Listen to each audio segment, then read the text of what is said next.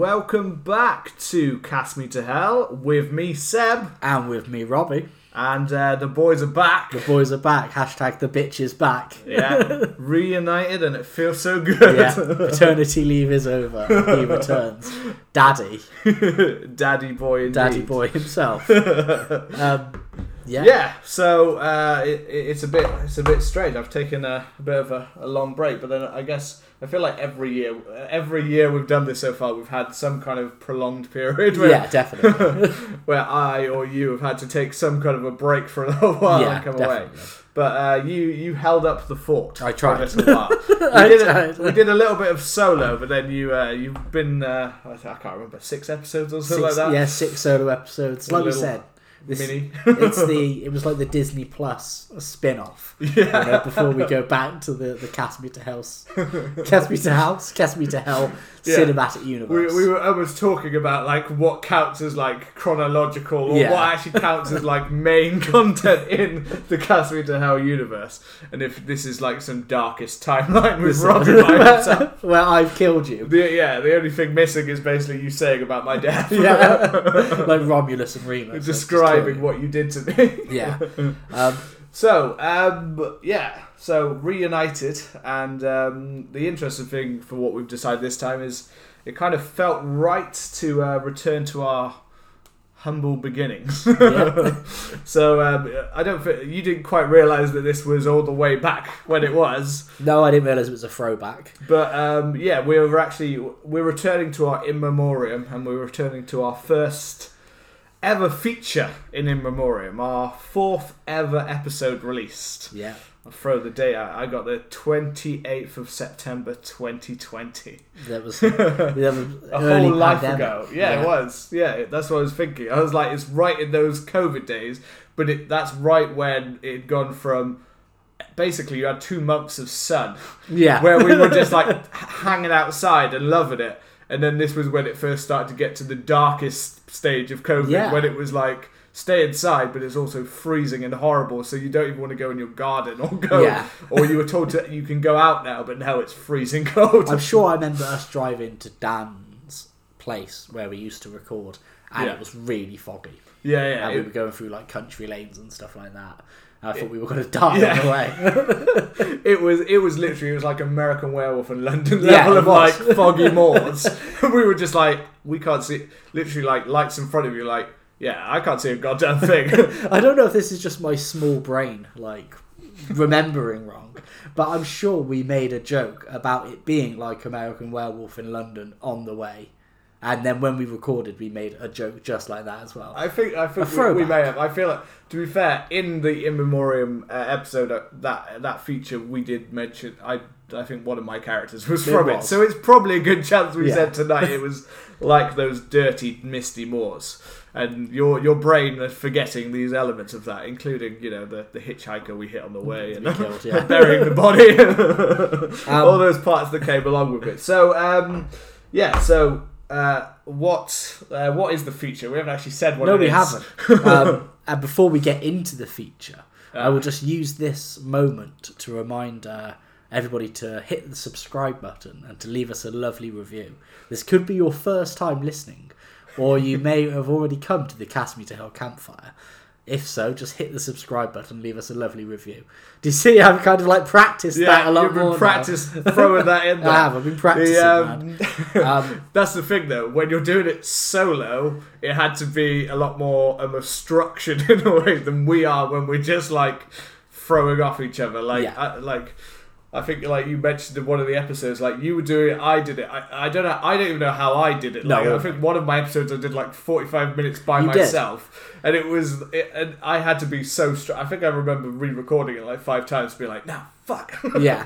Which on the normal episode, it's like I would normally swear and say, fuck," and would normally just admit to flubs all the time. But when you're doing it solo, you're like, so much more pressure. You're like, no, that's terrible, because there's nothing to bounce off of. There's no one to pick it up. No. If you completely fuck up and you're like, I have no idea what I'm about to say. It's like, this is dead air. Well, the worst is that I was getting this thing, and it happens very occasionally, but where my throat was just getting really dry. Mm-hmm. So the first episode, Foreign Horror Recommendations, that I did by myself, I recorded it. I did 5, and then about halfway through, I had the most disgusting dry throat and coughing fit, and it was almost like a Frank Reynolds style like retch, and I just thought, no, I can't put that in there. There was no way to edit around it. So yeah. Amazing. So, but we've done a couple of in memoriams. Yeah, we have. For those who haven't listened to them, or may be new listeners, we did obviously characters we didn't want to die. We did scariest deaths in horrors. Yeah. And we did characters that we did want to die. So I thought we'd return to our roots with part 2 of characters that we didn't want to die.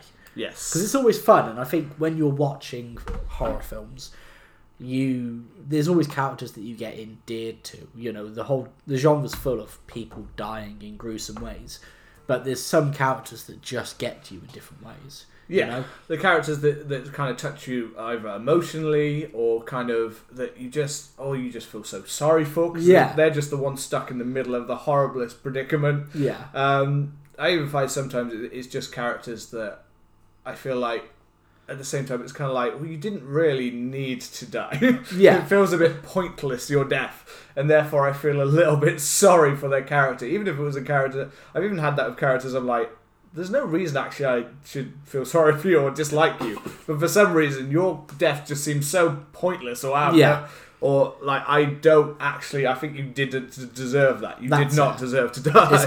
You didn't want them, or you didn't deserve. They didn't deserve to. They didn't deserve. You know? Yeah. But as the bitch is back, as the prodigal son returns, I will allow you to kick this off with your first, and I bow to you. I kiss your feet in humility. Okay, so I gotta say, the one thing that comes with this feature is the only thing that kept popping into my head is this allows for spoilers of films that maybe possibly one of us haven't seen, and I was like, no. So I had 1 or 2 choices that I decided to cut only because I feel like their death was so integral to that film, and I didn't think I knew you hadn't seen them. I was like, I won't ruin that for you, because that seems too bad. I won't ruin it for people necessarily. But so I avoided 1 or 2, but there is still some that have little spoilers, but I didn't feel like the deaths were as overarchingly like terrible as. That's very kind of you, because I just went straight for it. Yeah, I was going to say, most of yours are going to be like that. I knew that. But there was 1 or 2 that I was like, it was only ones that really, I thought, impact the story. Like, there are some horror films where like a death, if it happens, is just like, oh shit, and you don't want to ruin it for someone. Yeah. So it was only those ones, and I won't even say the films of what they were, because I'm just going to leave it out there. Maybe next time we return to this area. Okay, I'm going to go for my first one. I'm going to go for one that's a little bit more. I feel like their death wasn't deserved. Like, I didn't want them to die in the way that I feel like maybe that was a bit of a pointless death, or maybe why did that happen? And mine is Dr. Susan McAllister from Deep Blue Sea. Oh, okay. This is really interesting. Because she's not the most likeable character. I'll admit that. So you don't want her to die. So don't want her to die is kind of but I was kind of intrigued because it's more to do with the fact of her death in the story. I found seemed pointless. Like when you're watching the original film. I've kind of got it here. So. You love Deep Blue Sea. Fucking classic. I'm not saying it's a great film, but it is one of those B movie. I'm saying it's a great film. It is a shark with basically the human mind that can then attack them. It has LL Cool J, it has Samuel L. Jackson in one of the most historic deaths ever in a film, classic.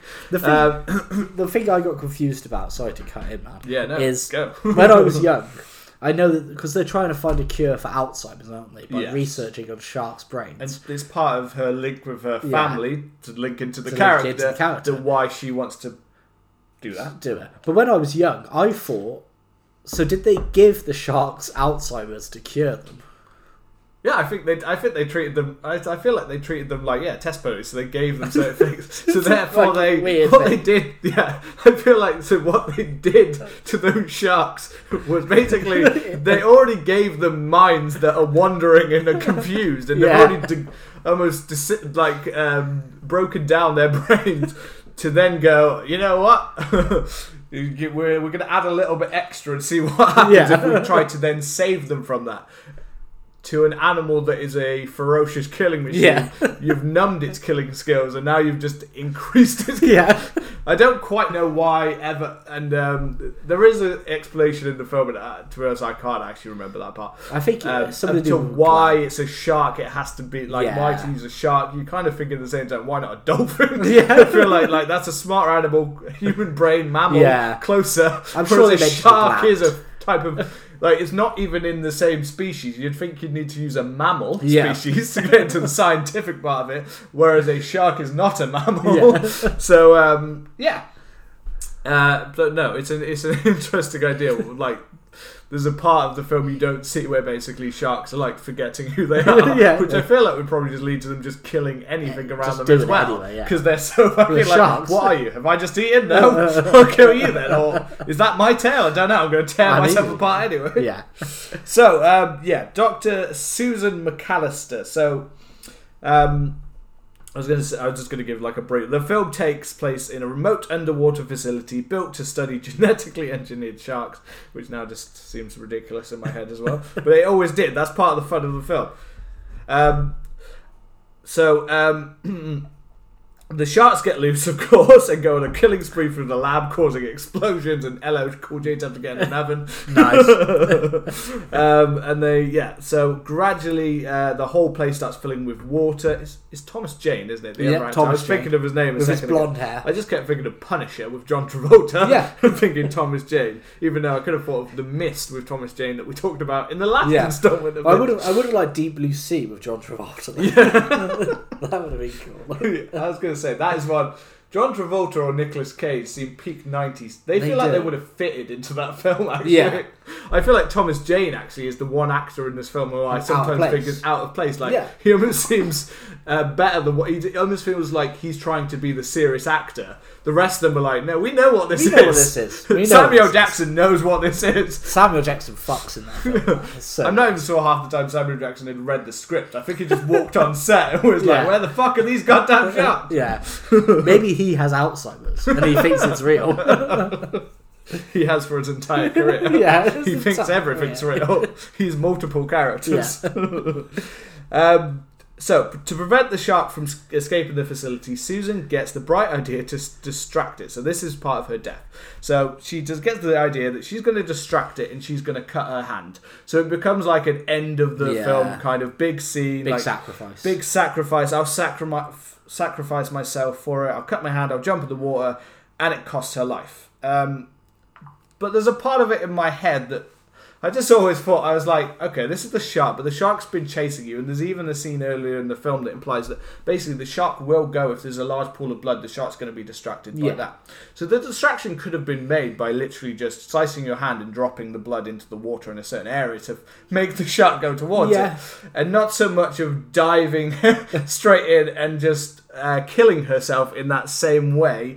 Or there was many of, I know it's a quick kind of action, but I feel like there were many other options instead of I'm going to cut it and kill myself in that way. It just seemed a bit pointless, considering we've been following her character pretty much the whole film. Like, her and Thomas Jane are kind of the main characters in this film. So, it seems a bit pointless. I'm not saying that she's a complete... at times she comes across a little bit cold, so I'm not saying she's a completely lovable, likeable, and that's why I didn't want to start with that. I wanted to start with someone who's a little bit less of the lovable, but I also think I didn't want her to die because I was like, this just seems a bit stupid, and I know that's stupid to say because I'm talking about Deep Blue Sea and Alzheimer sharks.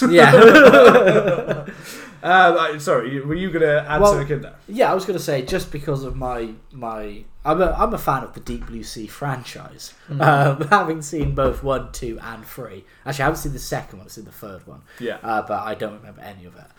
Funny story. I have not seen past the first. I was looking after. I was babysitting for Dan and Alice. Shout out Rain. And I was babysitting him, but because he was so young and because he was, having to sleep, I couldn't put the volume on, so I had to watch it really quiet with no subtitles. But I think I got the gist of Deep Blue Sea 3. I mean, you would have heard Samuel L. Jackson. He shouts his way through the film. The third one. Oh, the third one. Sorry, I thought you did the first one. Yeah, even better. But reading up on Deep Blue Sea, she was originally supposed to survive. I was going to say, this was my next comment. I was going to let you jump in, and now he's going to go and steal my idea. This was what interested me, is the fact that I think it's a pointless death, but it's one that could have been. And if anything, that kind of includes the idea of more of, I wanted to see how it would have played out if she had survived. Because before I went back and revisited the film, for some reason in my head I always thought she was alive. I thought it ended with her and Thomas Jane at the top of the facility, and it was both of them, but it wasn't. I completely had blanked the fact that she's dead. Yeah, I guess you assume the final girl, I guess in this case, is the one that is alive. But it's Thomas Jane and LL Cool J, the final who make the most beautiful final couple ever. At the end of the film. But yeah, no, I forgot that. But yeah, so what you were getting towards there is, yes. Yeah. Test screening of this film altered the film. So when they did the test screening of the film, they found that the audience had a bad reaction to her. So I guess that goes against the character you'd wanted it. But it wasn't so much about her as the actress. They said it was more about the fact that she's the one that created it, and therefore then the expectation is whoever creates something in a horror film would normally be the one to die. So I understand the concept, but I guess it's because they give the emotional layer to the character that I was thinking, they give her a reason. She's passionate. She goes too far because of the illness that's affected her family and stuff like that. Yeah. I felt there was enough of a ground there, but I also felt it's just... And I guess that's why the ending proves it, is because they had to do a quick re-edit and a quick re-change. And right, what's a quick way to just kill her off without making it too much of a, making it too much of a scene. So, because even me trying to remember, I was thinking, does she get all the way to the top and then she gets gobbled up just because she's on the, those kind of parts, parts that happen. I was just trying to remember all of those parts of the film. But yeah, to me, it just seemed like a bit of a pointless loss, and I was I think I want to know more. That once I found out the fact about the test screening and stuff like that, I was I kind of want to know what it would have been without it. Exactly. So that's kind of what led more to my I wanted her to survive. As in, I want to see that version of her surviving. I want to know if it would have played out any differently originally in that, because I don't know. Do you have any more to add on to that kind of part of it? Well, I just don't know whether it was reshoots.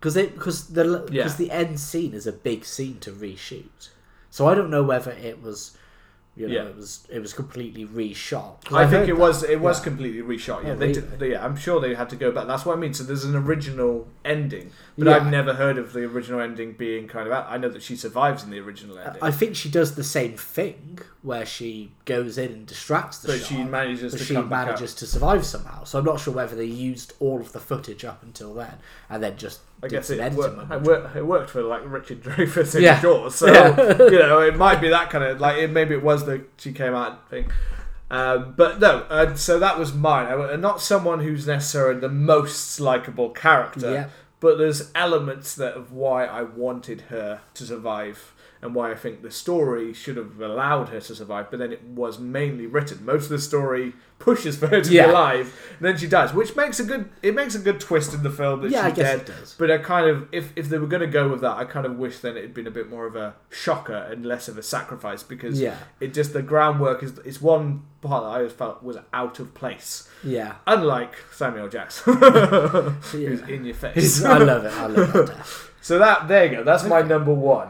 So my first one, I mean, I don't ever order them as much, but I thought I'd follow suit with a character who's not exactly as the film goes on, they're not exactly the best person, or they're not exactly the most sympathetic character, I would say. And it's from a relatively new film, so it's Jerry from The Special, which is a 2020 film. I will ruin it for you, I'm afraid, but it's still worth watching. That's right. I can say I have not seen The Special. So it's an absolutely fucking weird film. It's described as Fatal Attraction meets The Blob. And basically, suspecting his wife of having an affair, Jerry follows the advice of his best friend and goes to a backstreet brothel where he's offered The Special. Yeah. And he's told that you can only ever have The Special once. Once is enough. Once you've had The Special, you're barred. So he goes, okay, I'm going to have The Special. And he goes into a room where it's a room, it's a bed, there's a door locked, and then there is a box. There's a black box on a table with a hole in it. And it says, stick it in here. So Jerry thinks he's being pranked, and he's like, what's going on here? But eventually, he sticks his dick in. And he has the best time of his life. It's really weird. It's this body horror film that it's funny and it's gross, and it touches on addiction, which is why I find it interesting. So it's basically, he sticks his dick in the box. He has the best time ever, and he thinks, he goes back home and he sees his wife, who he thinks is having an affair, and he has a really cold reception with her. She doesn't really care about him, and he can't stop thinking about The Special. So he goes back to the brothel, tries to get it again, but they're like, no, you've had it, you're never allowed to have it again. He ends up killing the woman at the brothel, Madame Zora, I think her name is, which is a bit of a dick move, I will admit. Just to get the Special. He needs the Special. Dick sucked by the box. Needs a dick sucked by the box.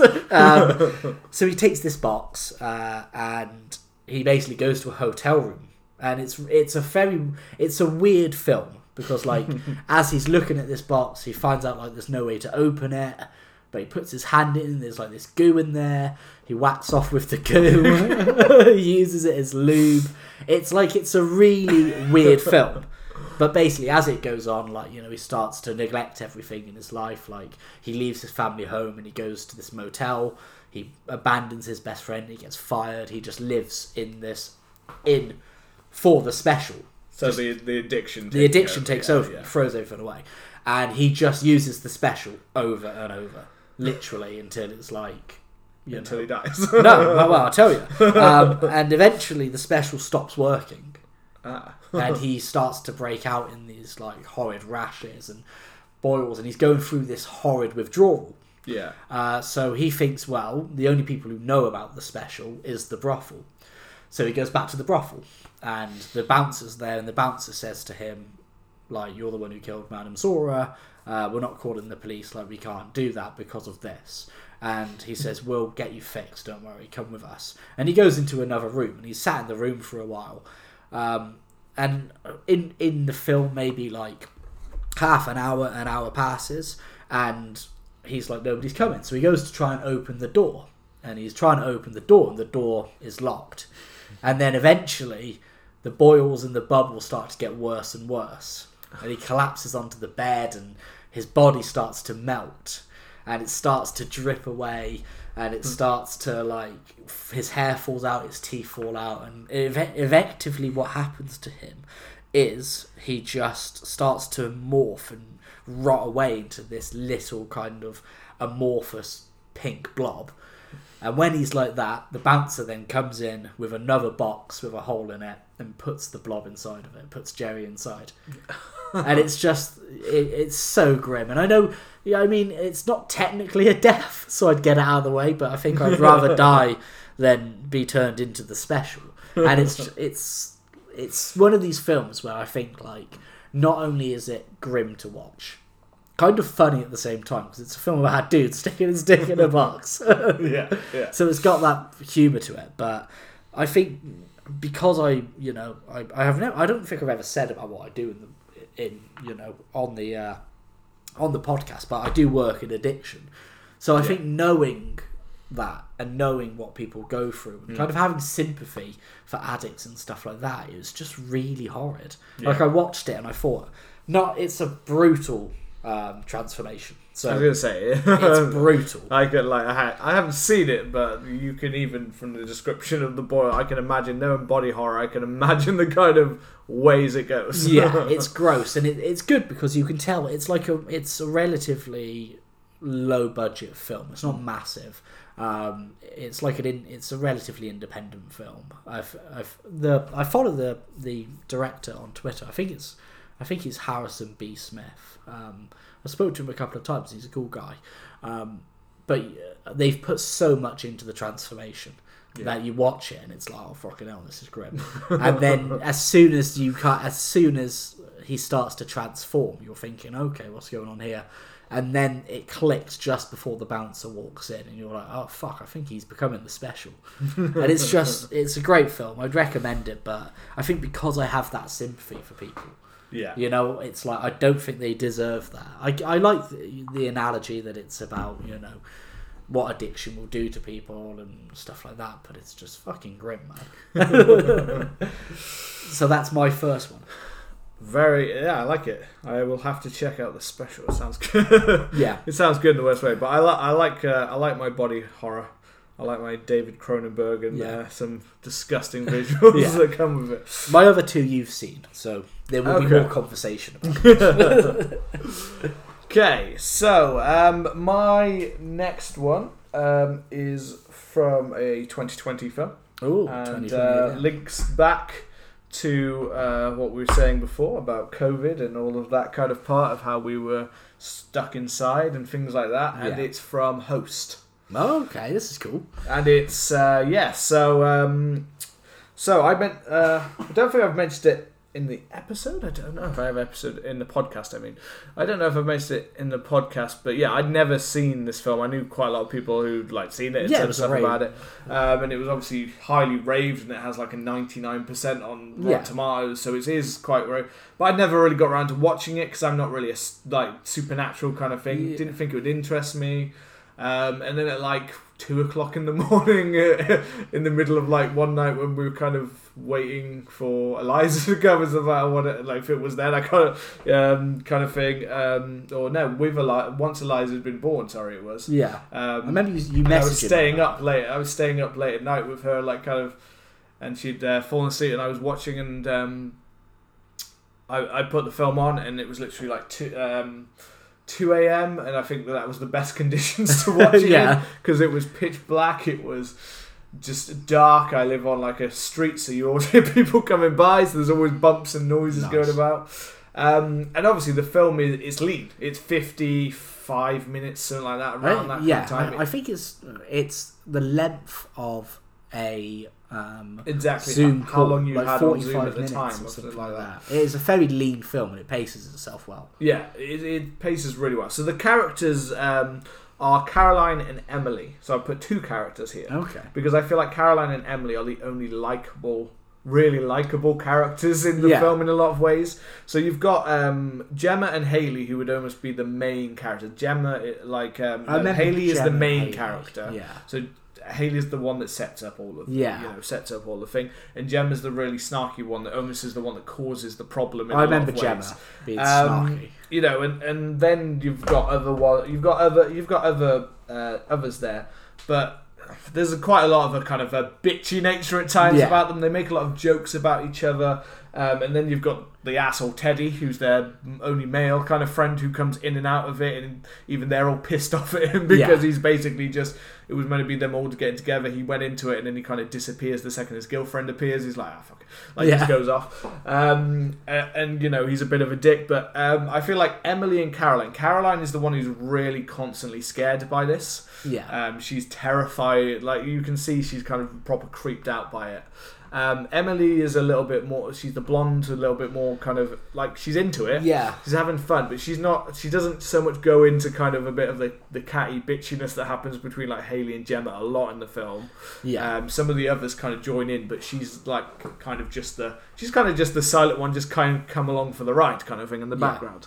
And obviously with the film, as the film starts to progress and they go into their seance and they do it online, and Gemma completely fucks it up for them by basically lying about a friend who died, and that link, and the woman running it kind of says you can't fuck with the rules like that. Yeah. By creating something, you've let in some other entity that is not that. Yeah. And then we start to get more and more creepy things that happen and bumps like that. And I'm pretty sure as the really creepy, like, as it really started to, like, go off, I'm pretty sure when I was sitting in the room, that's the second my dog Mia decided I'm going to burst through the door. I was like, little shit. Like, just start swinging like, on her. I'm not normally like a big jumper of films, but that made me shit myself. I was like, fuck, because I was properly invested. And yeah, so one by one, they like certain characters get to start to, you see them like disappear, or you see one get smashed against the ceiling and dragged off down the hall. Yeah. And one by one they start to go. But Caroline's is probably my favourite death in the film, but I feel really sorry for this because by this point she is terrified, and she's the one that's made the video clip on a loop where she's so basically she's made it while they're waiting for her. She's made a clip of herself where they think she's in the room at first, but then it realizes, oh, she's made a video loop where she'll keep walking in, brushing her hair, and coming back out. I very vaguely remember.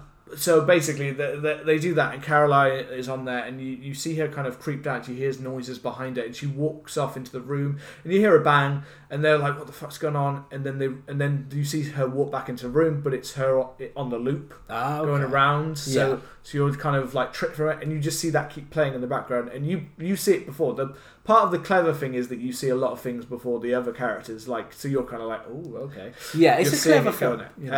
That kind of loop, and obviously it works so well, but it's because it's lean. If they'd added an extra half an hour, it probably would have fallen apart. Yeah. As a lot of them, that's kind of my problem with a lot of Supernaturals. I feel like they push to the point when it's like, now you've kind of got to start explaining things because you've gone on for this long, and then when they start explaining, it tends to be when it loses me because it's like, okay, you haven't really thought this idea through, or the mythology, or you haven't always clearly thought this through. So the scary part is the bumps and stuff, but there's only so long you can keep doing bumps and it being scary. After a while, it starts to be like, a lot of paranormal activity.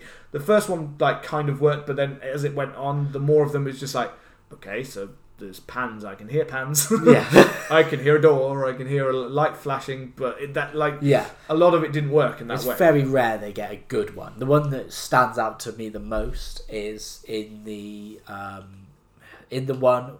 It feels like it was almost an advert for the Xbox Kinect, but where you see where the motion sensors from the Xbox Kinect is kind of putting the green dots everywhere. A kid stood in front of it, and then you see like the shape of somebody coming out. Yeah. That's what it has, like that franchise, for instance, as like the peak one, I'd say, of that kind of supernatural bump in the night. Yeah. Kind of, that one, it has some really terrifying scenes, but the problem is the films don't work as a whole because they try to drag it out across it, or they try to create some kind of story around it, and it just does. And this one keeps it simple, and also, at the time, it felt very relevant, but I still think it still works right now. Yeah. But anyway, Caroline's death. So I feel like you already feel sorry. She's already kind of crying and terrified, and this has already worked her up. She's hearing noises. And then you keep seeing the loop, and it goes on for a while, and they kind of like, oh, I guess she's just gone off for a bit. Okay, so they're dealing with the other shit that's going on around them. And then suddenly you see something like a flash on the screen, and you're like, okay, and then they start paying attention to it, and then you just suddenly see her kind of face, like, and she's like, kind of, what the fuck's going on? And then her face just gets slammed down several times against the table, I remember that and you just see the blood across her face, and you see a screen, and like, there's even the bit I think where you see a kind of choke on the blood. Thing, and like that's the thing. She seemed like a completely like nice and innocent character, and then you just see her get bashed off away, and again, it just seemed like all of this has been caused because of the bitchiness between Hayley wants it to go well, wants to do this so badly, so she's brought them all here that she's kind of more interested in that than spending time with her friends for whatever reason. We never really get the extra context of that, and Jem is just there to just basically be the snarky bitch about it the whole time. So her death is really... And then Emily's death, who's kind of made it... She's kind of been the bystander to half of this. She's kind of been there the whole time. She makes it right near the end of the film. Yeah. Until you see her kind of in her bedroom. And by this point, she's the one alone. At one point, she's completely there, and she's just like on the screen, and she's like in tears, and she's crying, and she's surrounded, and you're just like, oh shit! Like out of all of them, I think she was the one that I most was like, you kind of hope you get out.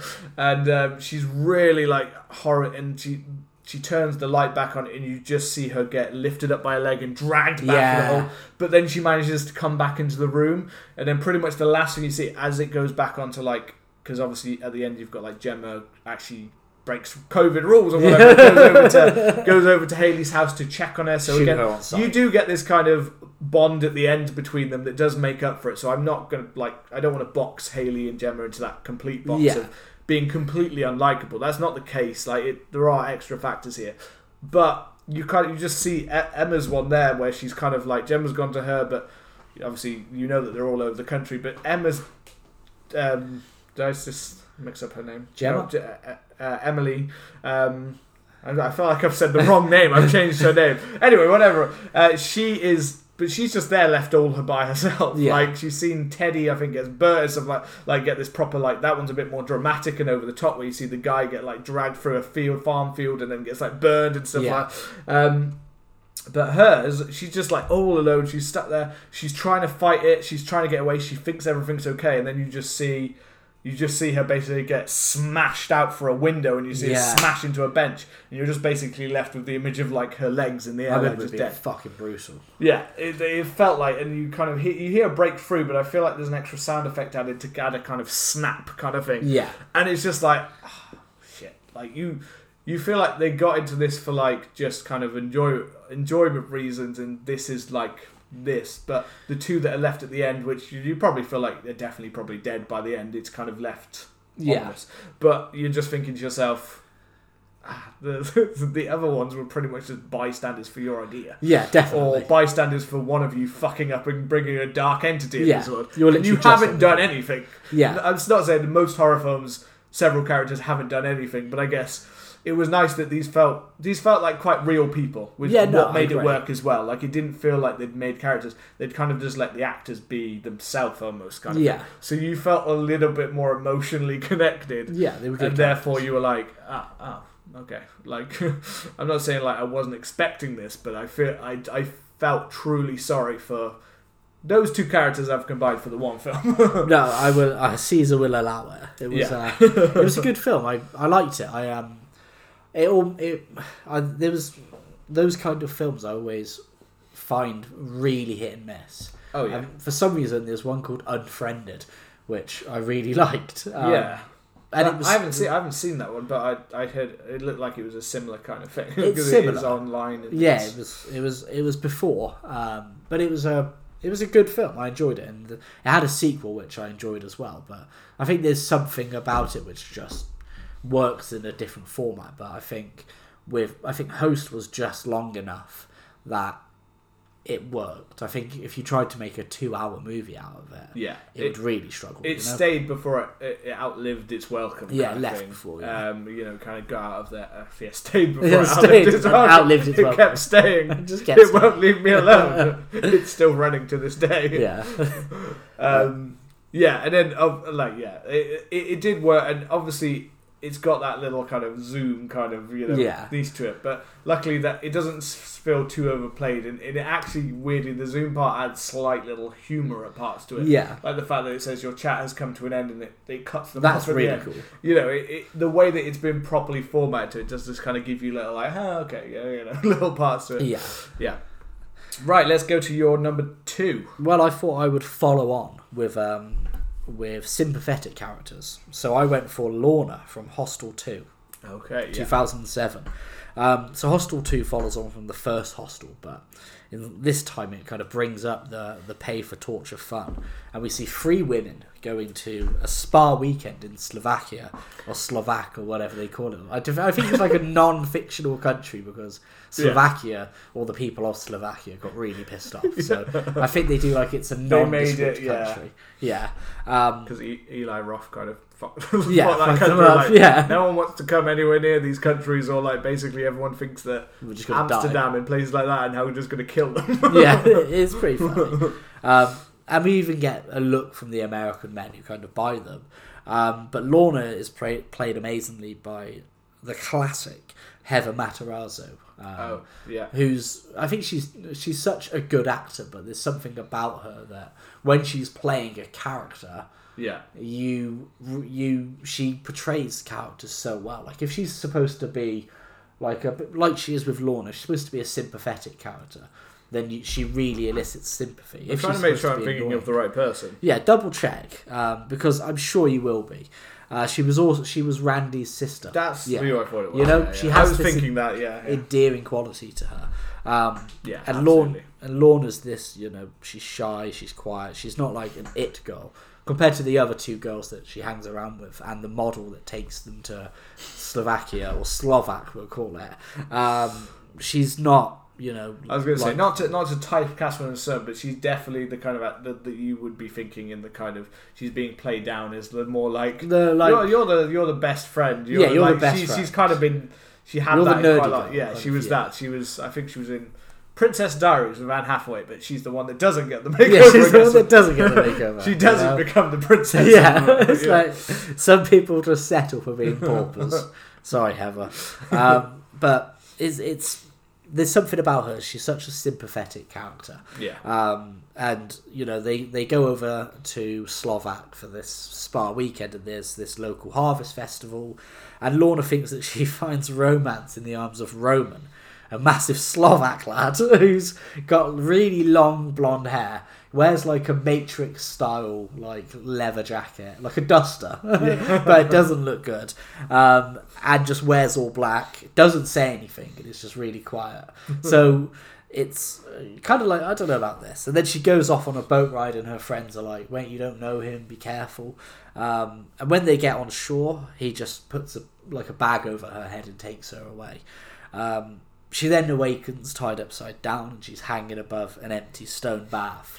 As a woman comes in and lies in the bath, it's mental, because we see her hanging, and then we see these candles being lit and stuff, and then this woman derobes and comes in. I was going to say, I can remember it just being completely phased by it. Now, I watched this quite a long time ago. I haven't watched Hostel films in a very long time. Okay, but this one stuck with In fact, I think I've only seen the first and the second. I don't think I've seen... Isn't there one in Las Vegas? Yeah. There is one in Vegas. I've seen it twice. I don't know why. Sometimes I'm just like...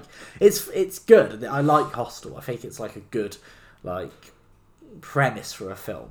It's a good premise. I mean, because the original Hostel, I mean, it's almost based on reality, because there's a lot of real things that happen like that. In the world, I was going to say, there's a lot of shit like that, and including Amsterdam, where you hear that this stuff has happened. Yeah, there's all sorts of weird shit. You know, there's all kinds of dirty sex dungeons, and people who want torture. Well, I remember somebody telling me you could go. I think it was in Thailand, maybe, and for like a certain amount of bat, I think they use over there, you can kill like a cow with a rocket launcher, which is fucking insane. Like, just being like, oh yeah, I'm just gonna blow a fucking cow up. I mean, yeah, I can definitely imagine it. Like China, Thailand, that they'll pretty much be like, what do you want to do? Yeah. How much money do you have? How much money? Okay, do you want to kill a man? Ultra capitalism, you know? And it's insane. So, I was going to say, I can totally, Yeah, I think... It's scary. Yeah, and I think the film has a good message in that, you know? But Lorna's tied up above this woman, who then uses a scythe to kind of slice up Lorna's back and torso, and the blood's dripping on her, and she's bathing. And then she slits her... she takes the gag out of Lorna's mouth, and she's like, you know, she's begging for her life and stuff like that. And it's shit. And then she slits her throat and just bathes in the blood. It's not only is it like a really graphic scene that kind of revels in the gore, the violence, you know, and in the violence, but it also has that torture of somebody who is so innocent, who was like, oh, you know, I'm going on holiday. Oh, I've found love. Like, people don't usually pay me attention. Romans pay me attention. Yeah, I was going to say, it's that angle of, and what makes it what makes it worse than the characters in the original first one. Yeah. Because in that one, there is kind of like a a boys' holiday. We're kind of looking for sex, and we're kind of looking for maybe some strippers or prostitutes. You know, Yeah. there's a little bit of that angle like in the original one, whereas this one is much more people that are, sex trafficking and in that kind of way that they've kind of been taken in and they've been forced into this situation, which just makes it darker straight away. Than necessarily the guys that have kind of got themselves into a stupid position. And it's that, like the first Hostel, I was actually thinking of putting Paxton on the list. He was originally who I had. I've seen him on a lot of like lists for this kind of thing. Because it was the first film did have boisterous Americans in Europe, causing a fuss, not fighting, but just being boisterous and being American. Sorry to our American listeners. But they were, these like college students, and they're off on an adventure, and then they're just trying to like fuck and drink around Europe. Yeah. So, and it's not that they like deserve to die, but it's that thing of like, you're like putting yourself in these risky situations. But the reason why I was going to put Paxton on is I thought because he has such a good arc of surviving, he goes through all of this and you think he escapes, and then one of the things I was thinking of having a couple of characters, and my last character is somebody who you think survives, because I think that these characters have these either redemption arcs or where they survive something so horrid and you're like, they should be just allowed to live, and we wonder what's going on with them. And then when they kill Paxton in the opening, I'm like, I get it, but I'm kind of like, you can't escape this thing. But I kind of think just let the man live, you don't need to chainsaw his head off. But what with Lorna, she's just so innocent, and you know going into the film that this thing's gonna be brutal. Yeah. And that when she goes with Roman, he doesn't look exactly a friendly guy, or he looks exactly hunky. So I thought like you were going to say hung. No, he doesn't look particularly hung. Doesn't look particularly. He probably is. I don't know. I'm not gonna. Let me just get up Avic Slavic penis sizes just so we can double check. But you just know it's like watching somebody do something that's going to hurt them, and be like, please don't do that, and it's kind of a heartbreaking, and I think because it's prolonged, there's something about it's a character worse dying quick, Well, if it's a character that seems innocent, and that kind of, and I guess this is part of a lot of this list, and possibly maybe a little bit more of like the first time we did, but it was kind of that like that emotional element of like, oh God, you really don't deserve this at all. You do not deserve to die. I don't want you to die like that, because you're not a character deserving of such a horrible death. No. And that's kind of what we've got with Lorna. So, I mean, before we move on to our final ones, I will yet again remind the people listening, whether it's your first time, whether you're a long-term listener, if you could remember to hit the subscribe button. And please leave us a lovely review. It really does help the show grow. And it's as we've been mentioning throughout, again, we mentioned at the start, go back and listen to the first one. Because go back and check out all the in memoriam so far. There is no social media lounge today because I forgot to put it up on our Twitter. But you can find us on social media, Twitter, Instagram, That's TikTok. Right. Just make sure if you're out there to share us our comments afterwards. Tell us all of the films, all of the characters that we forgot about that deserve life. Yeah. That deserve to be there. And for the last one, E-Post, give me your last one. So, for my finale, the grand finale.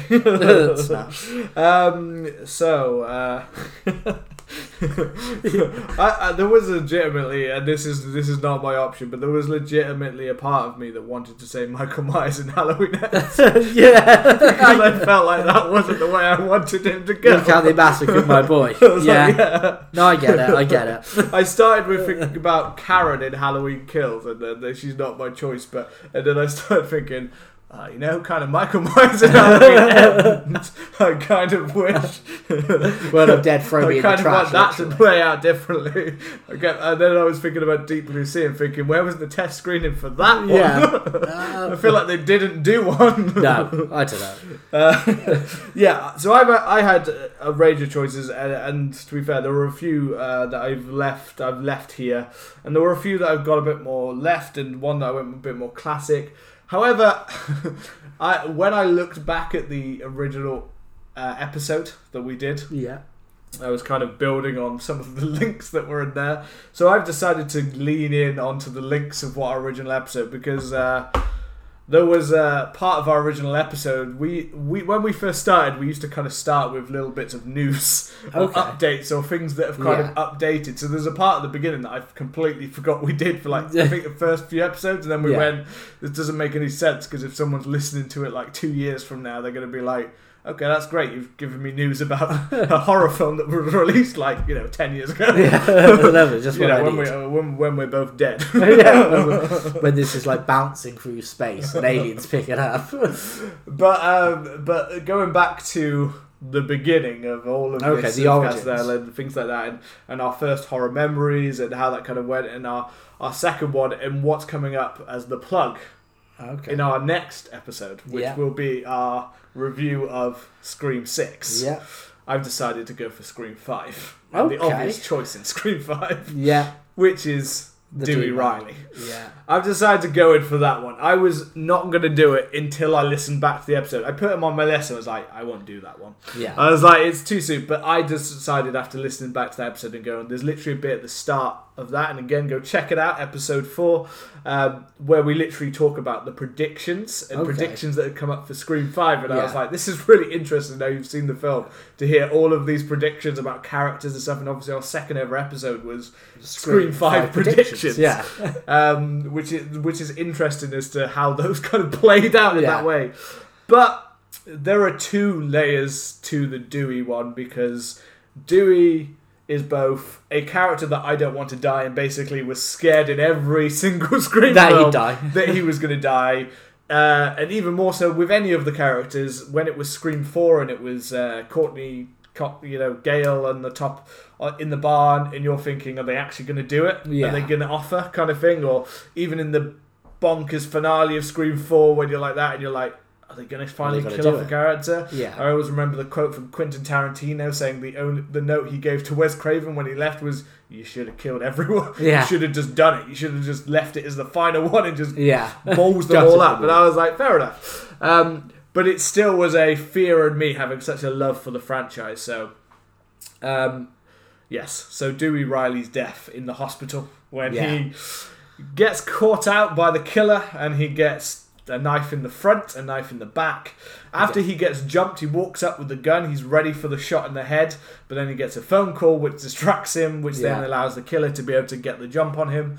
And basically, it's not that the death isn't a quite spectacular death. It's a violent and fairly longed out, where you've got him slowly getting gutted from both sides as his guts are falling upon the floor. It's probably more violent than I even expected them to actually go for. Yeah. For a legacy character, because you feel like they're always going to go a little bit more safer with it. So I applaud them for the fact that they kind of went for the death. The death is a cool death for Ghostface with the 2 blades and the stuff like that. Yeah.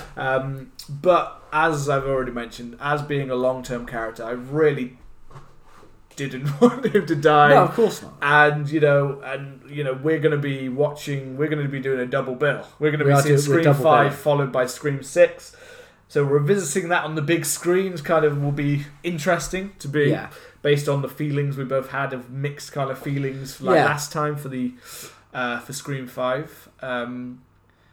But yeah, there's just a part that's the problem with watching something that the time and feeling a little bit off about it, and then letting yourself develop in the fact that there's one way that I emotionally didn't want the character to die. Yeah. And then there's the case of I didn't want the character to die with such gaping. There feels like there's a gaping plot hole to it happening, and the fact that he dies, in that way, but the thing that makes it worse is when you find out who killed him. Yeah. And it makes it worse because it's kind of a forgettable Ghostface, a kind of crazy-ass Ghostface, but one that you don't actually believe could have done that to someone. Yeah. And the fact that you feel like they kind of do a disservice, because one thing that Scream 5 does really well for Dewey is actually it gives him a really nice arc. Yeah. He gets a nice kind of extra... He gets to be a bit of the gruff kind of older one, which I think David Arquette himself has said he really enjoyed doing that kind of part of it. But the part he really didn't enjoy, and the part, again, where they massacred my boy, they did. was the part where I don't think David Arquette really wanted to die. When this was first released, they said that everyone's contract, but I think he signed up before he saw the full script. Ah, fair enough. So he didn't know. So he basically went on record afterwards saying that he basically, as soon as he'd filmed his final scene, he kind of just went on a road trip for like a month. Because he was kind of broken. I'm not surprised. I mean, Dewey's banging. Yeah. I don't know. It should have been Gale. I'm saying it. I feel like it should be. I feel like Gale, and I actually believe even Courtney Cox felt it should have been Gale, because Courtney Cox even said like she tried to tell them the I can't remember what they're, Matt Burley and the whatever the other one's called. I can't remember their two names. But she even said to the directors, "Do you not think you should maybe record multiple versions of this, just in case you want to give the chance again for Dewey to be alive?" And they kind of said, no, it needs to be.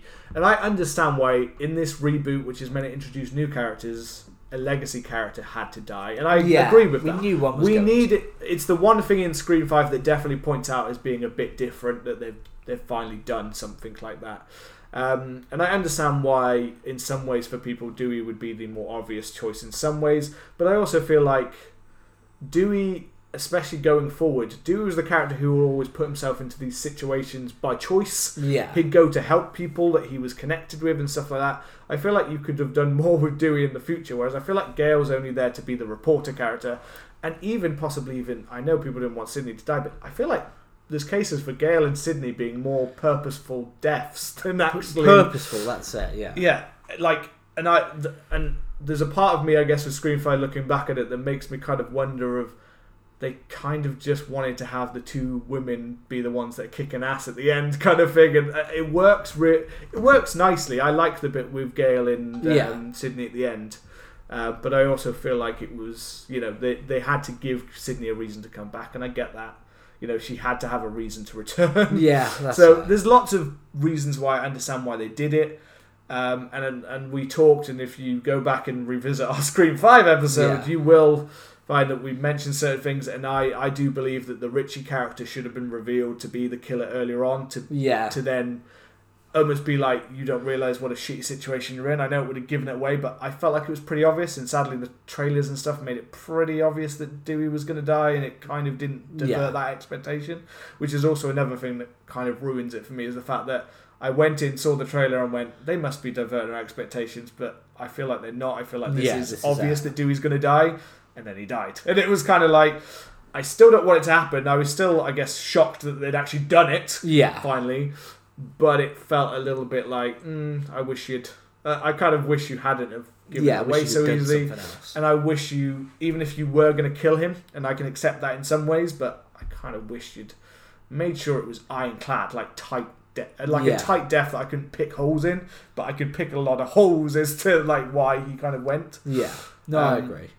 And again, we've got a similar thing with lots of people about Gale in the new one and things like that. And there are hints in that trailer as well about Gale, and you're just like, but I don't know. It feels like that would feel a very odd Star Wars-y sequels thing to do, to be like, we're just going to off one in every single film. Gale Force Ghost fights the new Ghostface. And that kind of thing, and not anything against the new one, because I'm kind of actually liking what I'm seeing of the new one, except for Gale does seem to stand out like a sore thumb now that Sidney's not in it. Yeah. And I'm completely for actually the new cast just having their chance to just be themselves in their own film and just actually stand out. There's only so long you can have legacy characters just surrounding someone. There is. It kind of feels like just let it have its own thing, let it breathe for itself. Yeah. And I said it. I don't know. I haven't said it on the podcast, but I've said it to you, and I'm going to say it now. I will repeat this point during our Scream 6 review, because I think it's worth it. So obviously, Sydney isn't coming back. Neve Campbell's not coming back. Yeah. And I think that this is strangely worked in the favour of the new producers and the franchise going forward, because I mean Jenna Ortega had a massive last year. She did Scream, she did X, she did Wednesday, and there was something else that she did which was big. So which was a horror film. So she was in 4 big horror hits. Yeah. So and a lot of people are loving her. I go on TikTok and there's always Jenna Ortega edits for some reason. She's so everywhere. She's everywhere. She has been pushed right up there. Yeah, she has. Even though Melissa Barrera technically is on the poster, she's still larger. Yeah. There's even been summary posts about Scream 6 which have put Jenna Ortega as the main point in it, and even implying that she's the new final girl. And that's there's even one that said there is one that literally said the final girl, and it said Jenna Ortega's character, not Sam. Yeah. I wouldn't be surprised if that was what they went for. To keep her as the new face of the franchise, or the face of the reboot. A new. That one I gotta be honest, just didn't quite make total. Because it seemed to be like pointing out a lot of things. It was saying like how many Ghostface. I'm not going to say, but it's saying like it even pointed out to how many Ghostfaces they're going to have to, and it gave away certain things. So like even though it seemed from an official source, it seemed a bit like why are you giving so much away? Like this is a lot to give away. That there is apparently a mental health part of it with Jenna Ortega's character that's now played out in that, and it sounds like basically they've given away for more ghosts from the past to appear. And I don't know if that's true or not. Because we've already had a ghost of Billy Loomis. We had a ghost of Billy Loomis that I don't know how Sam knows what Billy Loomis looks like. Yes, it's one of those comments that she's basically... there are so many people that point out online it should have been Luke Wilson. It should have been Luke Wilson, yeah. It should have been Luke Wilson. Yeah. Because that's who she's actually seen. But it's basically, it's like she watched Stab and she's put... the clothes that he was in on that night in Stab with Luke, but she's removed Luke Wilson's face and she's put on a picture of her dad's face, and maybe that's why her dad's face looks like a little bit oddly not quite right, because obviously he's about 25 years older, but it should have been Bobby from Scary Movie. There's a lot of odd things about that, but anyway, we've delved into kind of Scream 6 territory. We will return, and if you want to hear more of our comments, come back next week. Well, with that, I will move on to my last one, which is Jeff from Saw 3 and 4 from 2006. Now, this is what I actually think is probably the last good Saw film. And we see, I mean, there's 3 stories going on. There's trying to keep Jigsaw alive. There's trying to find out, the agents trying to find out what's going on, and then there's Jeff working through this trial of bereavement and moving on. And it's about moving on and redemption for those that were involved in the criminal proceedings of the death of his son. Yeah. So he has to deal with people who are involved, like a witness who wouldn't testify, the judge who gave a lenient sentence, and then the young lad who was driving the van and killed his son and was remorseful for it. So it's probably the only time as well since the original, I think that Saw tells a real genuine story. Because I think the emotional themes of Jeff's story are really interesting. Yeah. The idea of this father who's out for vengeance, he's out for blood, he can't move on, and he has to save the lives of the people who he feels have done him wrong. Yeah. And that real emotional turmoil. It's when it's Saw still trying to really lean into do that. Something. Trying to actually give your character some kind of development outside of just being a dirty cop who's doing so wrong, or just being a character who just did random bad thing. We don't care because we're going to kill you in a minute. And I feel like they do this in the 3rd one, and then in the 6th one, it tries to tackle healthcare in America. And the problem with Saw as it goes on, like we've got an interesting motivation here. Like Jeff himself isn't at any risk. He's not got to die. He has to forgive people. He has to not so much maim himself, but he has to put himself at risk, or he has to, for instance, with the judge who gave the guy a lenient sentence, he's in the vat of fat, with the pigs getting dropped to put onto him. Jeff could leave him to die, or he can burn all of the memories of his kid and get the key to save him. So it's forgiveness. It's about being like, how comfortable are you with somebody actually dying? There's scenes of him where he's drunk and he's got a gun and he's saying how he's going to kill the guy who killed him, but how comfortable are you and how willing are you to actually let somebody die for their actions in front of you? So he doesn't have to do anything. Which it builds on the interesting themes that Saw had in the first two, and it kind of gives it a little bit more of a context, a social context, a kind of. And it does lean into that kind of justice and balance of justice. And, if you've lost someone, like, how you might feel terribly, how you might feel really just like you're broken because the system's broken. Exactly. And then the later films, I use the sixth one as an example, because the sixth one is filled with people who don't deserve to die. Like, the guy wakes up, the first trap is he has to hold his breath in this machine. And the person is a janitor who smokes. Like, how does he deserve to die? And then you have to choose. The guy has to choose between a little old lady. Isn't it not related to like he's a janitor, but basically he does terrible things around like medical patients or stuff like that? It's just he's the janitor in your company. He smokes, so he doesn't take his life. He doesn't value his life. He smokes cigarettes. But that's part of the problem. Is it starts to go away from Jigsaw, who's a character who is looking for justice in a twisted way, to becoming random characters who are now in control, just doing random shit, and it starts. And then some of the sequels basically just reveal it as basically he's just a bit of a psychopath and he just wants to kill these people. It's like, well, then you've lost the whole interesting part of what Saw is. Whereas Saw 3 tells this like genuinely interesting, and in Jeff's case, a really good story. That's why this has always stuck out for me. I do remember like Saw 3 is one that I do that whole part with Jeff's story and stuff like that. It's the only bit that loses me a little bit is the bit with Sawney Smith's character. Amanda. Because this is the first one where it has a little bit of that kind of jump around to different parts, flashbacks. And then the next one obviously builds on that even more, and they start to get more convoluted as they go. They can really like constantly having to jump around and almost reminding you of old scenes, because it's like, we don't fuck it. We've fucked this up. We've made this too complicated now. This is the first one that introduces a little bit of that, but it's that balance of like.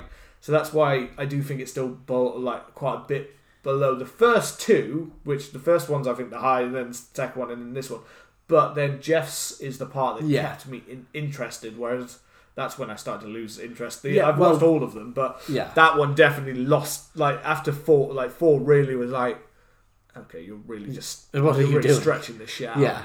Well, and that's it. Like the Jeff story is great. I just think that there is the side story about this nurse who has to keep Jigsaw alive, and at the end you find out that that's Jeff's wife. They're estranged because of the death of the son, and then we get to this kind of like, it's a bit of a cliffhanger, but we get this bit where Jeff's gone through this and everybody has died because he can't have forgiveness. He tries, but he can't quite do it.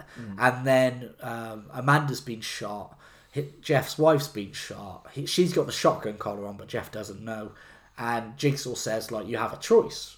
You can either kill me, just fucking gun me down now. Cool, that's your choice. Or you can forgive me for what I've put you through, for what's gone on, and call an ambulance, and your wife will be safe. So Jeff gets the saw and he kills Jigsaw, unable to forgive him, and then the shotgun collar goes off. Kills his wife. She's dead. Amanda's dead. Jigsaw's dead. Jeff's child is still out there. We find that he says that there's one more game, and you've got to find. The next game is to find your kid. And actually, I think if this would be the end of the Saw franchise, you'd have had this solid franchise which ends on a slight sour cliffhanger. Like, this dude's done all this, but he has to find his daughter, and he's killed the man who can help him. If that had been it, it would be the end. It would be the end of the franchise. Okay, it's pretty cool. And you think that's it, because in the next film, it follows a police officer and then an agent trying to find him.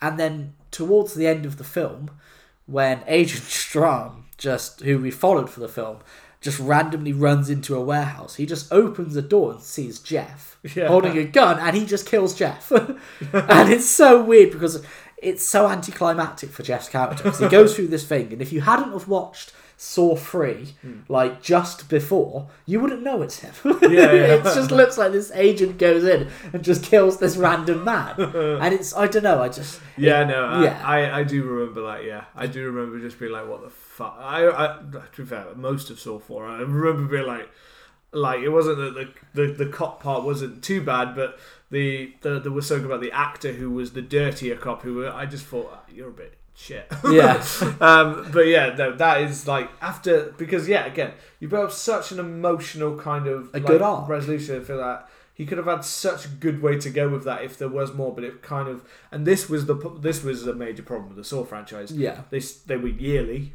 for one, so the turnaround was super fast.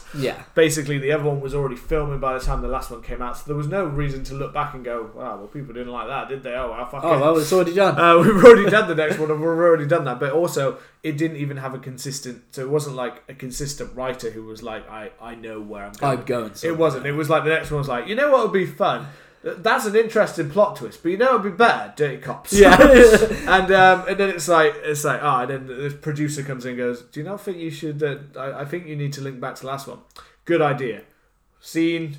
Right. He walks into a room. He shoots Jeff. Done. Right. He kills Jeff. Okay. And what about his son? No one gives a fuck. No one gives a fuck. I don't care. They care about my dirty cop who's about to squish a guy in like a chamber or whatever. Like, and then the dirty cop dies at the end of the film. The next writer's like, who would be a good character? Dirty cop. Dirtier cop. And then finally it's like, dirty cop. Or maybe that person's not dead. Oh yeah. Maybe the Doctor from the original should have part of the maybe killing. He's decided to turn his life and become Jigsaw. Maybe not. That don't work. Maybe fuck it. We don't know anymore. Maybe Chris Rock wants to. I love it. Maybe Chris Rock wants to make 7, a sequel to 7, but they've decided that actually we'll give him the rights to Jigsaw. Okay. So basically, what he's made is he's made a shitty 7 film and a shitty Saw film because he can't decide if he wants to make Saw or 7. So he makes a boring ass film instead. I don't know. It's just I fucking like that franchise just went, what the fuck? I know. Jigsaw actually was one of the few ones I think I actually didn't mind too much. Yeah, Jigsaw was okay. Jigsaw felt better. And then he got to the end, and this is a spoiler, but it was the same thing where in the last Saw the final chapter, Saw the end, whatever they called it, where the one that's free. That was the worst. That was fucking terrible. Well, they've got they're having like a meeting for Saw survivors. Okay, that's quite cool. We see a couple of side characters of like, oh yeah, I recognise them, and then Lawrence Gordon turns up and says the whole thing's bullshit. Well, he's going to be Saw's apprentice then. You haven't spoken about this guy for 8 films. And now he turns up like, you're all talking bullshit, you lied. It's like, I think it's him. And then Jigsaw's like, what if he had another apprentice before everybody else? It's kind of like, how many apprentices is this guy going to have? I did enjoy Jigsaw though. It was kind of fun. Jigsaw, I remember, that was more of a return to fun, whereas I think they'd even got to the point where even the deaths had, like by that final chapter one, even the deaths and shit they put, and the look of it looks like a fucking TV movie. It's so cheap. It was so cheap. I think it's because it was filmed for 3D. So, and sometimes they don't convert back to 2D very well. So it just looked fucking terrible. I don't even know how the 3D came in, but inglorious eye-popping 3D. Yeah. Well, that's it, Jeff. Rip Jeff. You deserve better. You deserve to be in the Saw Survivors group. Yes. But instead... You deserved better. They wanted a dirty cop. They wanted more dirty cops. And you just got a bullet. And you know what the shit thing is? I really enjoyed Saw 3 the first time I watched it. I watched Saw 4 and I thought, why did that guy just shoot that random man? And then when Saw 5 came out and I was like, you know what, I'm going to watch the ones before. And I watched 3 and 4 back to back. That's when I realised it was Jeff. And I thought, what the fuck have you done? And now we've got another one with Jigsaw somehow back. Yeah, I'm not. That's out this year, in fact, I believe. But I can't say I'm enthusiastic. I feel like it was drained to death. Like, I don't know what angle they can take with it. That, like, I would have said the way that it was intended, that Chris Rock went with the whole spiral, trying to make it a bit more serious again and trying to make it. Sadly, they did it in a hack-eyed way that just, it didn't feel like a serious drama and it didn't feel like a fun film. I just remember both, and it's got Samuel Jackson in it who was in it, and if you can make Samuel L. Jackson forgettable in a film, then you've really fucking failed at a film, because he's just normally good for a laugh. If you've made him boring, like Samuel Jackson in a Saw film kind of sounds stupidly fun if I'm thinking of any other Samuel Jackson, but instead they decided to make, like, they actually were like, no, Samuel, you need to be serious. This is Chris Rock. I'm a comedic actor, but I can be serious. I want to be shown as a serious actor, so we're going to act serious about this. And yeah, I just loved, because I watched Spiral and I thought it was so weird, but then the end. The end just creased me up when Samuel Jackson was tied up into, like, it was like puppet strings or something like that. It was like just dangling, dangling there for scenes, like, and he was just going, "Help me, motherfucker!" Yeah, exactly. It's just it's his Alzheimer's again. It didn't. It so didn't work, and and so the idea of somehow bringing Jigsaw back, or they're gonna, I don't know. They haven't said what the hell they're doing. And I believe the writers and people coming back to it aren't even. It's not like James Wan who did the original. Yeah. Like, it's not that. It's one of the ones from, like, the 5th one or something like that. Like, that's what we're coming back. We've got an idea of how to bring Jigsaw back, which straight away just makes me go, dirty cop. Yeah, it's going to be a dirty cop. It's going to be a dirty cop. It's going to be like face swap. Yeah. It's going to be like revealed, like, Jigsaw actually, John Travolta's going to walk into the room, and then a minute later it's like, he wasn't really John Travolta. He had his brain. Jigsaw's alive. We'll see how that one goes. We'll see how we'll do a review of it. We will. We'll put ourselves through it. It will be our own little Saw trap. There we go. Well, there we go. The boys are back in town. As always, if you've enjoyed the episode, then please hit the subscribe button and leave us a lovely review. Come and let us know what you thought on the characters that we didn't think deserved or we didn't want to die. And let us know your own characters. You can find us on Twitter, Instagram and TikTok at CMTH Podcast. And we shall see you next week with our Scream review. Bye-bye.